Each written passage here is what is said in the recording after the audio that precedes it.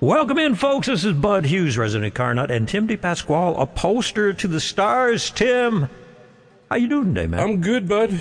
I'm good. Let's talk about Labor Day for a minute. Right. A brief history. Brief history of Labor Day. It's a You first. Go ahead. federal holiday in the United States celebrated on the first Monday in September to honor and recognize the American labor movement and the contributions of laborers to the achievements of the United States. That's awesome. It is. And beginning in the 19th century, as the trade union and labor movements grew, trade unionists proposed a day that would, celebrate labor. Mm-hmm. The blue-collar guys. Yeah, right. And they fought that, didn't they? Oh, yeah. In 1887, Oregon was the first state of the United States to make it an official holiday. By the time it became an official federal holiday in 1894, 30 states in the U.S. officially celebrated Labor Day. Oh. Well, but they only, when they passed the federal law, they only made it a holiday for federal workers. Yeah, Grover Cleveland, when he signed the thing into a federal law, and that didn't set well with the unions, so they started encouraging workers to go on strike. Yeah. You know, the 30s were a tumultuous time in America for the labor movement. Well, now we have Labor Day. Yes, we do. And it's a good time to honor, the laborers, the folks that come and fix your air conditioning, your plumbing, your car, right, and build your houses. Exactly. And things like that. In 1909, the American Federation of Labor Convention designated the Sunday preceding Labor Day as a Labor Sunday. That didn't catch any traction, and some churches still acknowledge it, though. So, interesting stuff. Here's the goofy custom that went on back then. To start a business or better yourself, you took out a loan, you worked hard, and you paid it back. Wow. What a concept! Who would have thought that would ever work? Well, thank you, Mr. Historian. That was very good. God bless all you working folks. All right, that's absolutely right. Okay, Bud, now that we've talked about Labor Day, what was that car that you sent me a picture of the other day? That, my friend, is a Thunder Roadster. Really? You know what a Thunder Roadster is? No, I don't. Thunder Roadster is an extension, literally, of a Legends car. Remember when they came out with the Legends cars? Oh, yeah, I love those. Yeah. They look like an old 34 Ford or different bodies. And it's a series that was started by Humpy Wheeler. And anyway, long story short, and they expanded it to another series of cars that were called Thunder Roadsters. And they lengthened the wheelbase. Okay. And put kind of a IndyCar-looking body on it with a sprint car cage, if you would. Yeah. So the Legends cars, when you open the door, the cage opened with them, all right? This car is made out of a little heavier material, still uses a motorcycle engine, sequential transmission and all that. What's going on there is our buddy Bill Nealis loaned it to us so my grandson can get his SCCA license. Oh, okay. Because he won a karting championship, but he doesn't have a race car, and he wants to get into a car series, and he took the Allenberg racing school in the Formula Renault, but he doesn't have a Formula Renault, and now he's got 3 races in a year to get his license. So we're going to use this Thunder Roadster because they run them in SCCA and NASA. Wow. So it's a 1,500-pound car. So what size is that motorcycle engine? I honestly don't know. It's a 4-cylinder water-cooled Yamaha. So, I'm guessing it's a 125, 130-mile-an-hour car at Road Atlanta. So okay. It'll be good for, getting his license. He's going nearly that fast in shifter carts, so that's a different deal. So that's what that's all about. Okay. We'll keep you updated on that, all right? Here's some big news from Ford, though. They're throwing down the gauntlet. Bill, what does that mean? Do you know what throwing down the gauntlet means? Isn't the gauntlet that metal glove that they used to have the mace on at the end of the thing? So when you challenged the guy in the days of the round table, you'd throw your thing down. Because if you slap them across the face with that, you could do some serious damage. Oh, yeah. Oh, I thought it was all right. That's what it was, huh? I think so. Anyway. I thought you were going to tell me. Well, no. Ford has got a new Mustang that was teased all over the internet as a mid-engine car to rival the Corvette. My first thought was, okay, where are they going to put the cylinder heads? Right. How big the cylinder heads on a Coyote engine are. Sure. And are they going to maybe install a supercharged Godzilla pushrod engine? So let's back up to this past year's 24 Hours Le Mans. Hendrick Motorsports Garage 56 entry was a supercharged 6.2 ZL1 pushrod engine Camaro, front engine, rear-wheel drive, finished 39th overall. Okay. I think what's going on here is the Mustang GTD, is the GT3 race car on steroids. The GT3 race car is what's going to race against the Camaro next year at Le Mans, not this supercar. Okay. This supercar is a street-legal race car, but it wouldn't be legal in racing because of some of the things that the suspension does. Oh. Presently. I see. Well, wasn't it a number of years ago where Ford produced a racing Mustang that individuals could buy, and then they had their own series? That's coming out next year. Okay. Yeah, it seems, we talked about it 6 months ago, I guess, or something like that. But this is a step above this. This is billed as a supercar. Oh. And it should be. It's got active aero, which isn't legal in racing. It's got a What's cool about it? Remember the old Trans Am cars where they flared the fenders? Oh yeah. You could make There used to be a guy that raced at Road Atlanta with an X11 Citation that had flared fenders. Now it was still an X11 Citation 4-cylinder car, but it looked cool with those flared fenders. X11 Citation. I haven't seen one in years. Well, there's still one roaming around Road Atlanta at SCCA events. Yeah, but anyway. It's got inboard suspension. It's using your pushrod type suspension like they use on a lot of race cars. Carbon brakes, active aero, transaxle, 5.2 supercharged dry sump engine, 800 horsepower, and the starting price is only $300,000. Starting price. $300,000. Well, that for was a late supercar. fees. Yeah, we could get a couple of those. Yeah. I wonder how much the payment is with a late fee. I knew you were going to ask. I think it's cool. It's obviously going to be a collector car. Oh, yeah, absolutely. Yeah, it'll be on Barrett Jackson for 2 or 3 times that amount, right? $1 million. Probably the first one. Mm-hmm. But it's wicked cool. I'm not in the $300,000 zip code. Yeah. That would be more than my house by a long shot, and so. Well, I was. But I guess we could each pitch in $100,000. Bill, you in on this? Yeah. No, I'm good with my Escape. Yeah. Yeah. Okay. Oh, you are. All right. Is that your Escape? For now. Oh, okay. Well, if you need parts for your supercar, where ain't you going to go? Well, you're not going to go to the muscle car experts at year one. Not that they don't have great stuff. No. But But they want to help you fix your muscle car. Yes. Which is a supercar to you. Exactly. And they are located in Cornelia, Georgia, and provide our podcast so that if you miss any of this great information, you can go to Access WDUN, click the links and hit the buttons and listen to the show whenever you like, or go to your favorite podcast site. And it's all brought to you by the great folks at Year One in Cornelia. And they have helped me out a ton. Remember, I keep joking that the last 10% of this Mustang I've been working on takes 99% of the time. Well, that's exactly right. That's not an over-exaggeration. No, it's the details. It's the details. That's what we always say when someone says they're 90% done. That's the first 90%. The second 90% is much worse because it's all the details. The second 90%? Yeah. The second 10? No, wait a minute.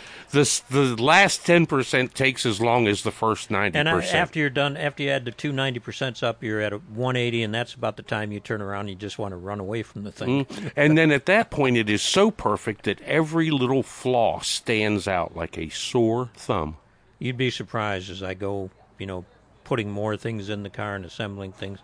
I'll notice a bolt that the paint needs stuff on it. Knobs on the dash. And I can't help myself. Uh-huh. So I'm painting bolts, that I scratched as I was putting the wrench on. Bud.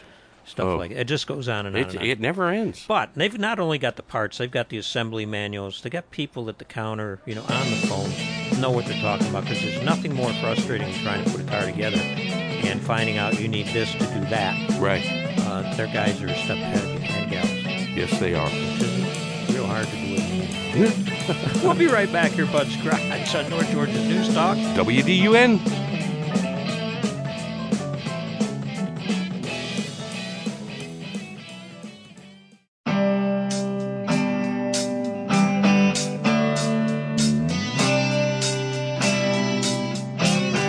Welcome back into Bud's Garage, presented by Oakwood Tire and More and Complete Auto Parts. Locally owned, nationally backed, and happy to serve you. Our next guest is an author, a friend of Bud's Garage, a military hero, and a hometown hero. He is the author of Roadside Survival, Low-Tech Solutions to Automobile Breakdowns. His name is Walt Brinker, and we'd like to welcome him back into Bud's Garage. Great to be here, Bud. Thanks for having me. I was having a moment there. The title of the book, please. Roadside Survival, Low-Tech Solutions to Automobile Breakdowns. There we go. What came first, the roadside assist, 2,000 of them, or the book? The 2000 came first, and then I realized that I needed a book to get the word out to all folks who should have it, and I did a book. And I also did a website called Roadside Survival. Walt, what's the biggest lesson you've learned from doing roadside assists? But 75% of my assists are for tires. Therefore, the biggest lesson has to do with that. It is to be prepared to change a tire. And that involves several things, which I'd like to real quickly discuss here. Sure. Have the tools and practice the tire change ahead of time. This way you can know what you don't know or have in order to succeed. First thing is too tight lug nuts. 90% of the time, the lug nuts are on too tight.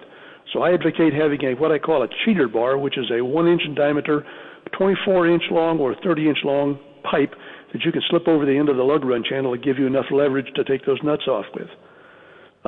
Also, air in the spare. I found that 80% of spare tires are flat or too low to work. Know the lift points for the jack that you use on your car. Oh, yeah, absolutely. And have locking lug nuts that require a key. Keep it handy. It'll be a little device that fits over the key, the lock nut on your car, on your wheel. Have that thing handy so you can always find it. No rounded lug nuts. Many times people show up with lug nuts that have rounded corners on them. They're not any good. Replace them. Have the tires rotated and balanced about every 5,000 miles, sometimes every 6,000 miles they call for it. But this extends the life of the tires. Also, you can identify problems ahead of time like nails in the tire that the guy will find when he inspects. So what I'm thinking here, Walt, is, even with all the modern technologies we've got, concerning our tires, these problems are your most frequent assist.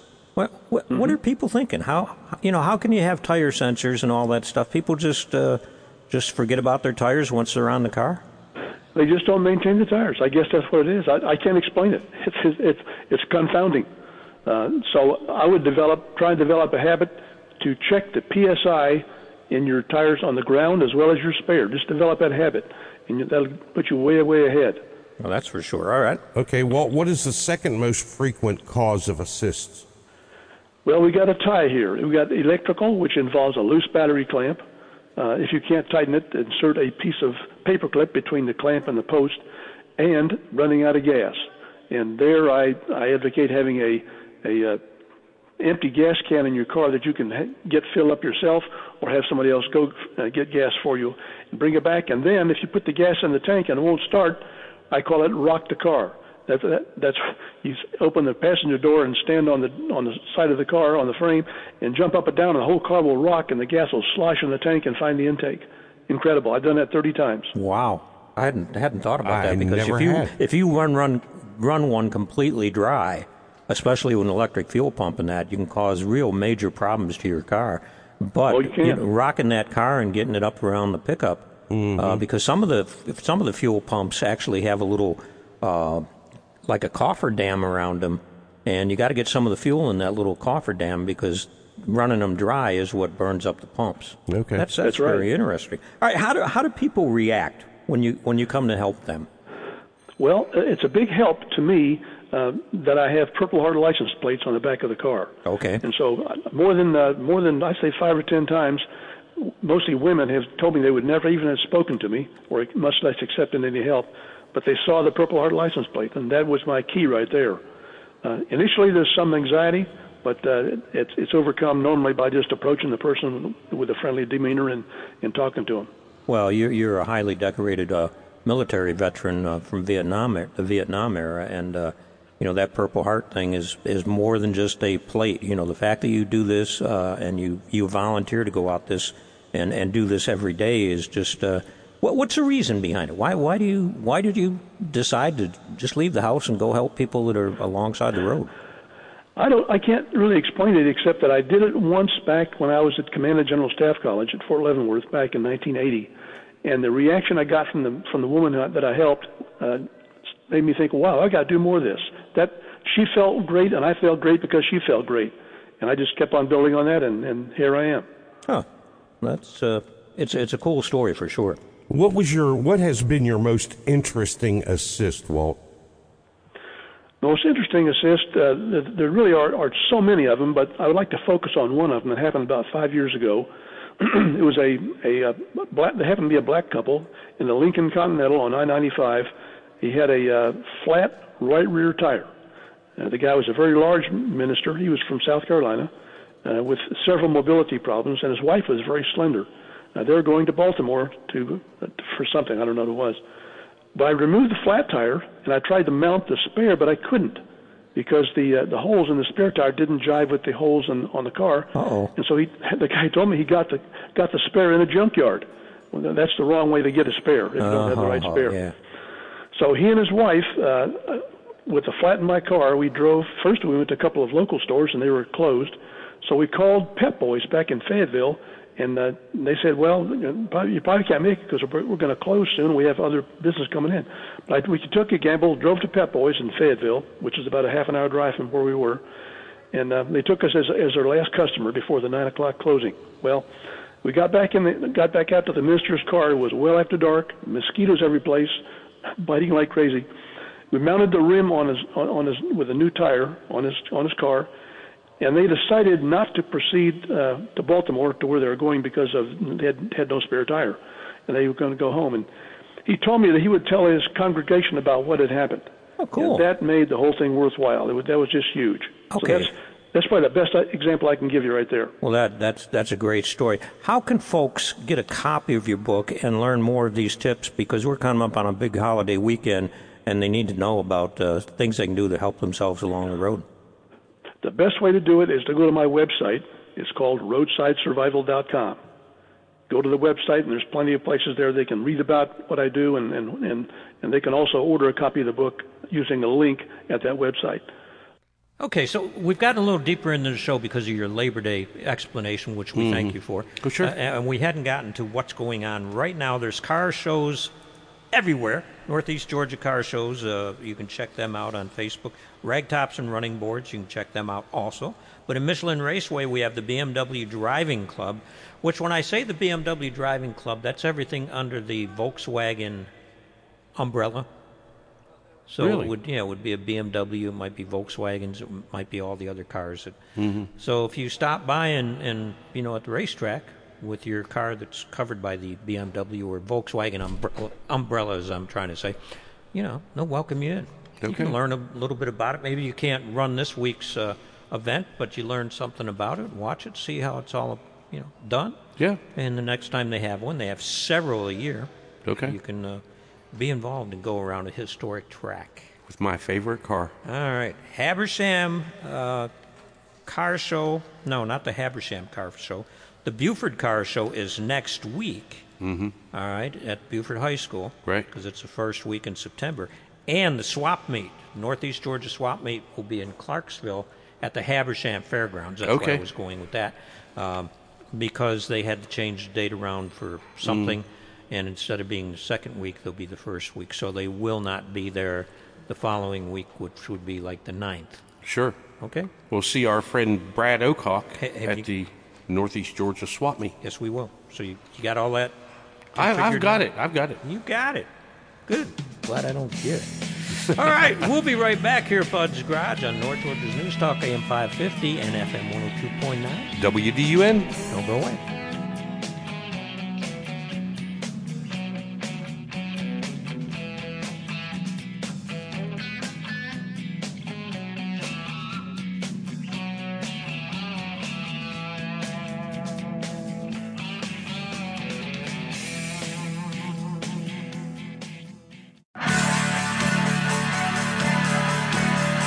Welcome back into Bud's Garage, presented by Oakwood Tire and More and Complete Auto Parts. Where the pros and the folks who know go for parts, tires, and service.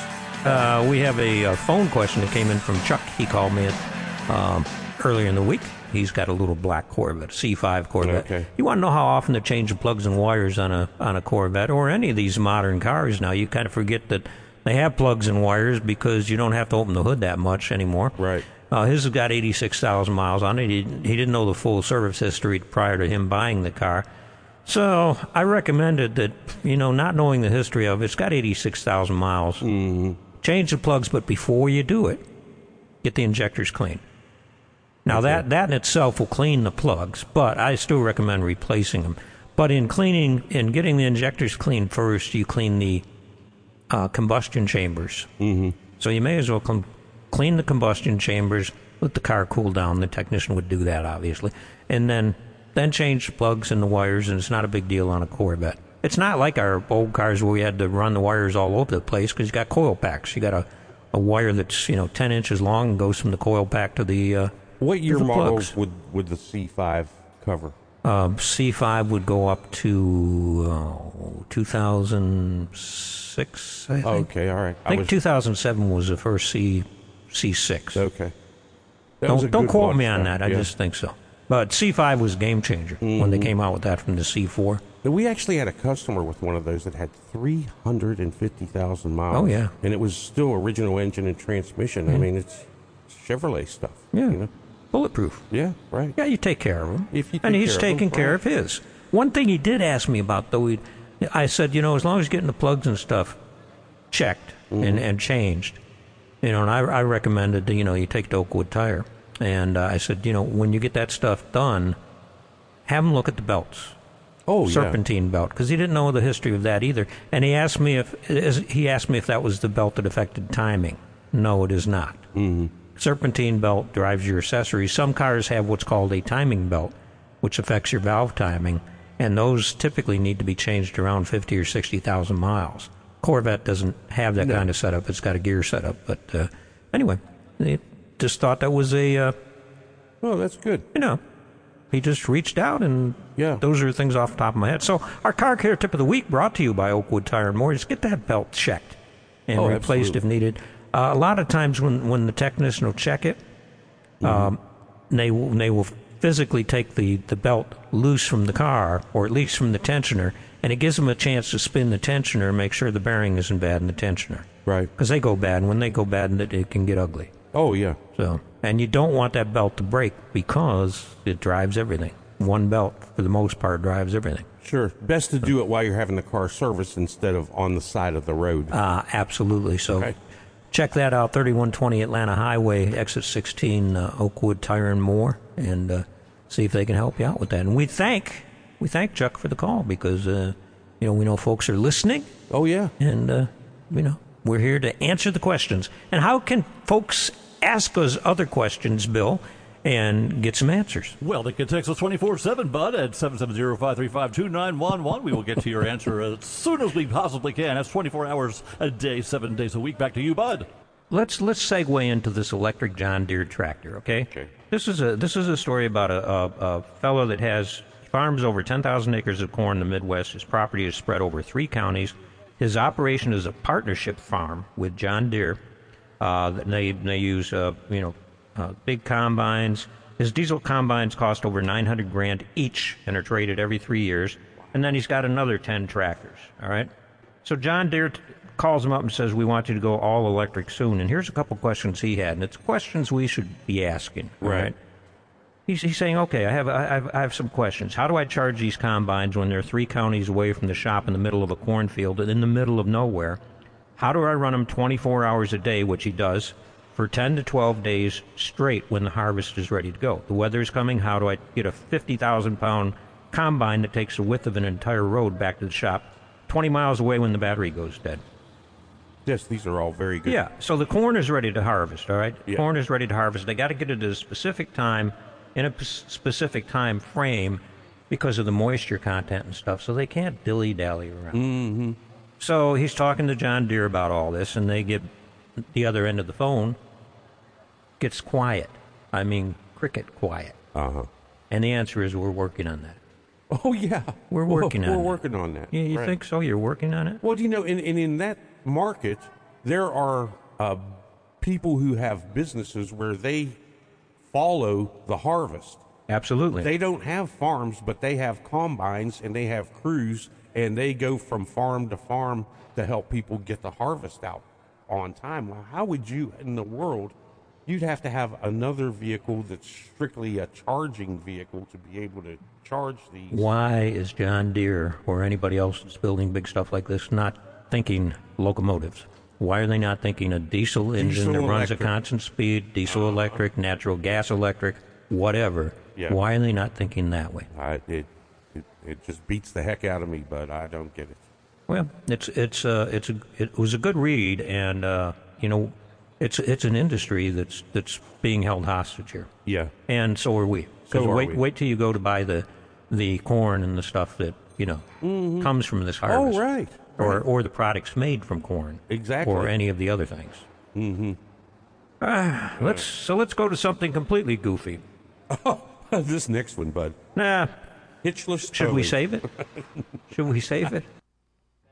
Okay, Tim, you have got something that's got you wound up here in the new car market. We have been talking about the Vietnamese electric vehicle company called VinFast lately. They came out of nowhere. And, Bud, a new company like that, I don't want to rag on these people. If they truly have a vision of making an electric vehicle, if they've got the same vision that Elon Musk has, and he has produced not only the vehicles but the infrastructure to support them, then I'm all for them. But, you got a lot of subsidy money running around attached to the Inflation Reduction Act. Now, this VinFast company, weren't they the people that were going to build a facility in the South here? They're building a facility now in North Carolina, and they have mowed down over 100 homes and churches to make a road to this place. As they're developing the land, they're putting a bunch of silt into the local waterways, which people are upset about, but the governor says this project is moving forward. Okay. So, but, what's really telling about this is this truly a company that wants to build vehicles and improve the planet, or is this just a bunch of money people that are trying to shake out a little money into their own pockets? Surely not. No, I know. So they did this special purpose something company, acquisition company. There you go. Okay, so they start dumping money into this. And it inflates the price of the stock, and it got up to the valuation of VinFast when they've delivered 740 vehicles to the United States as of the end of June. All of them have been recalled. It's the worst car any auto writer has ever driven. But they were valued at $86 billion, twice GM and Ford. And what happens is the initial investors put their money in, and then as the stock starts to heat up, they pull their money out, they grab their profits. Now it's back down to $46 million.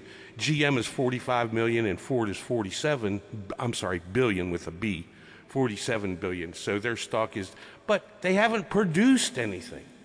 So where are we going with this? Are they truly going? And their take on building these cars and marketing them is they were going to sell the car at a lower price and lease the batteries. Okay. Yeah, okay. It all sounds pretty complicated. Yeah, really, it does. Investing and especially. Well, especially it goes beyond my abilities to comprehend because I'm a working guy. Bill, get the oxygen tank. We're going to help Tim out here before we get into the last segment. We'll be right back here, Bud's Garage on North Georgia's News Talk. WDUN. There you go.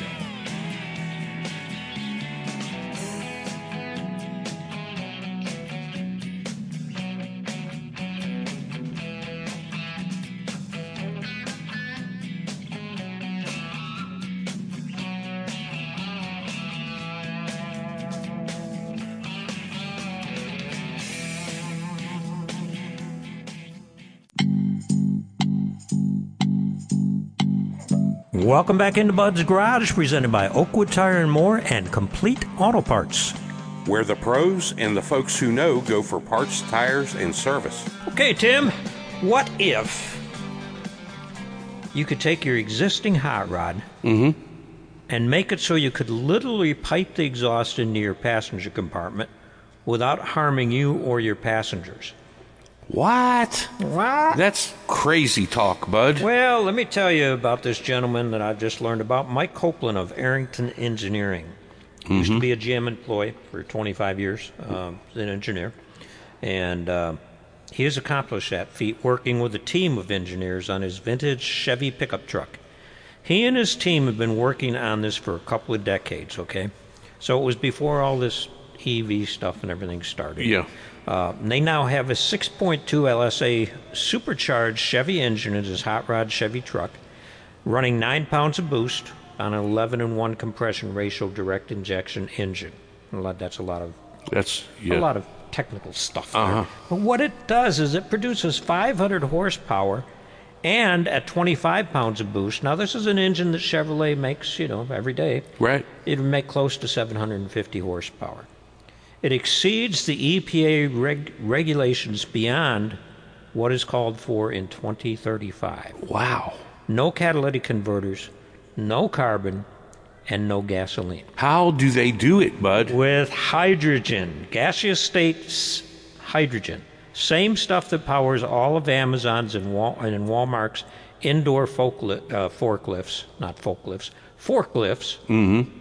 Now, the forklifts use fuel cells, okay? They're not running combustion engines on the hydrogen. They're using a fuel cell, and then it's an electric forklift. Okay? Not like it's not like the old propane lifts you used to snort at the warehouse. But anyway, this is an amazing thing to see. If you go to Total Seal Piston Rings website, it's like a 30-minute video.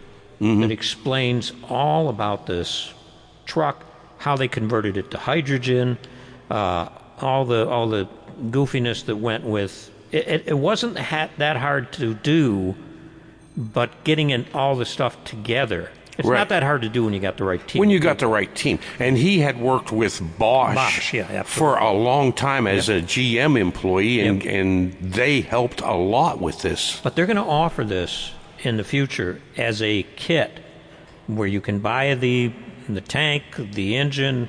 He had a 6-speed transmission, and I don't think it would make any difference if you had an automatic. But you can buy this whole setup as a crate powertrain and put it in your hot rod. Right. So why would we not be able to take our newer cars that are direct injection, put a hydrogen tank in them, sure, and run it? Because when you understand what happens to hydrogen, and you understand after the video, it's not the Hindenburg. If you puncture the fuel tank of this vehicle, and remember, we're running around with plastic gas tanks in our cars. Oh yeah. If you punctured this thing, you would really, really, really have to work at it. It's a stainless steel, not stainless steel, it's an aluminum tank, much like a welding tank, and then it's covered with carbon fiber. Okay. So it's about impossible to puncture. But if you did, what happens to the hydrogen? Poof, goes up into the atmosphere. Goes into the air. That's where it came from. Wow. Got nothing but a little moisture coming out of the tailpipes. It sounds right. All we need is an infrastructure of some sorts. Well, why can't we take the hydrogen to the gas stations and put it in big tanks? Exactly. Put the horse before the cart on the infrastructure, and we could run all of our existing vehicles on hydrogen. Well, and if Mike Copeland has figured this out, wonder why the federal government hadn't.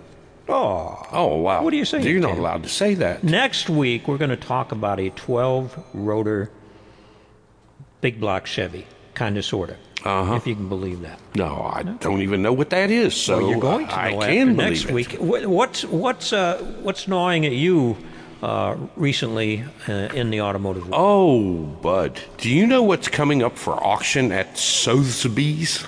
I can't even imagine.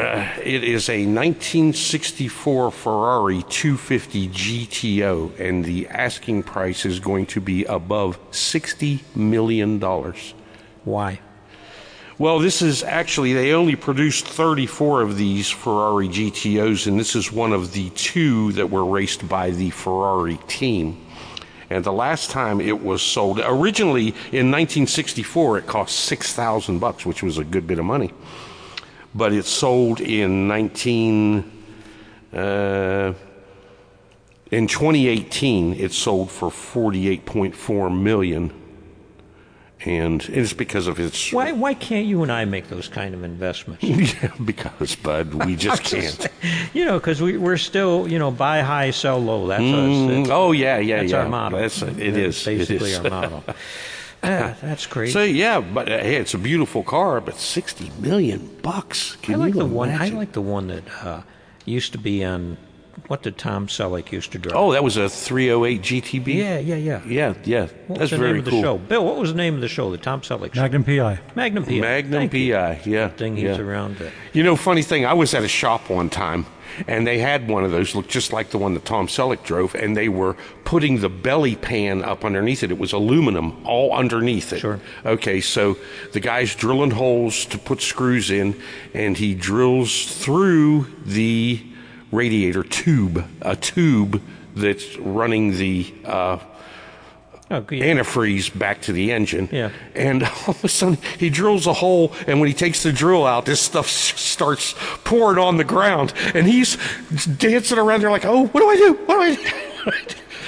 Anyways, it was just a comical thing. It wasn't my thing, so I can. Yeah, it was. I've had enough of those things in my time. As long as you're speaking of your time, what's going on at Tim's Auto Upholstery? Oh my God, we're so busy.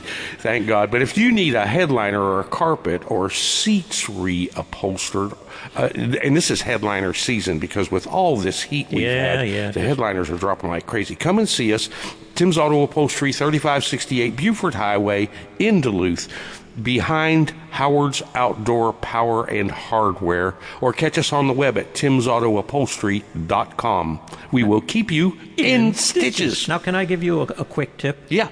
Occasionally, you don't always want to, but occasionally you guys get into replacing glass, side glass, or you have somebody come and do it. We have a glass man that comes in.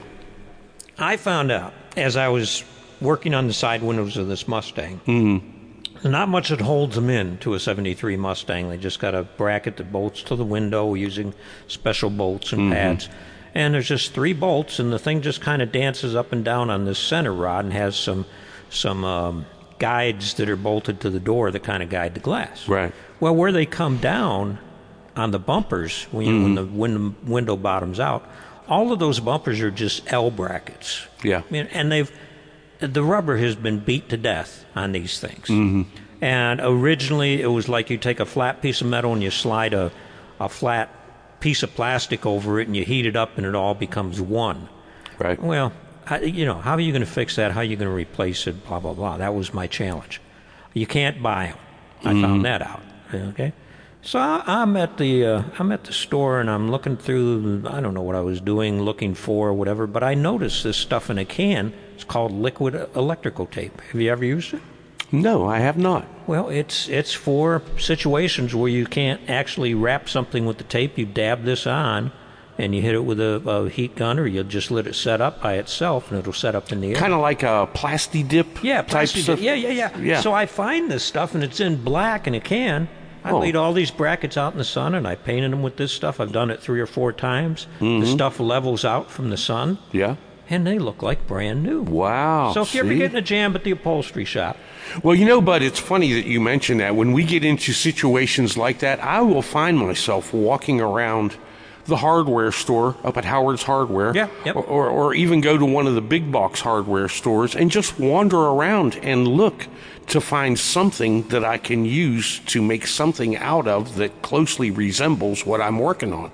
Perfect. What you got to do. It's what you got to do. Sometimes it is. But you don't have to do that if you got a classic muscle car, because you can go to year 1, get the parts you need, and they have helped me a ton on this Mustang. Get the parts you need to restore your American ride, your American performance muscle car, and they are in Cornelia, Georgia.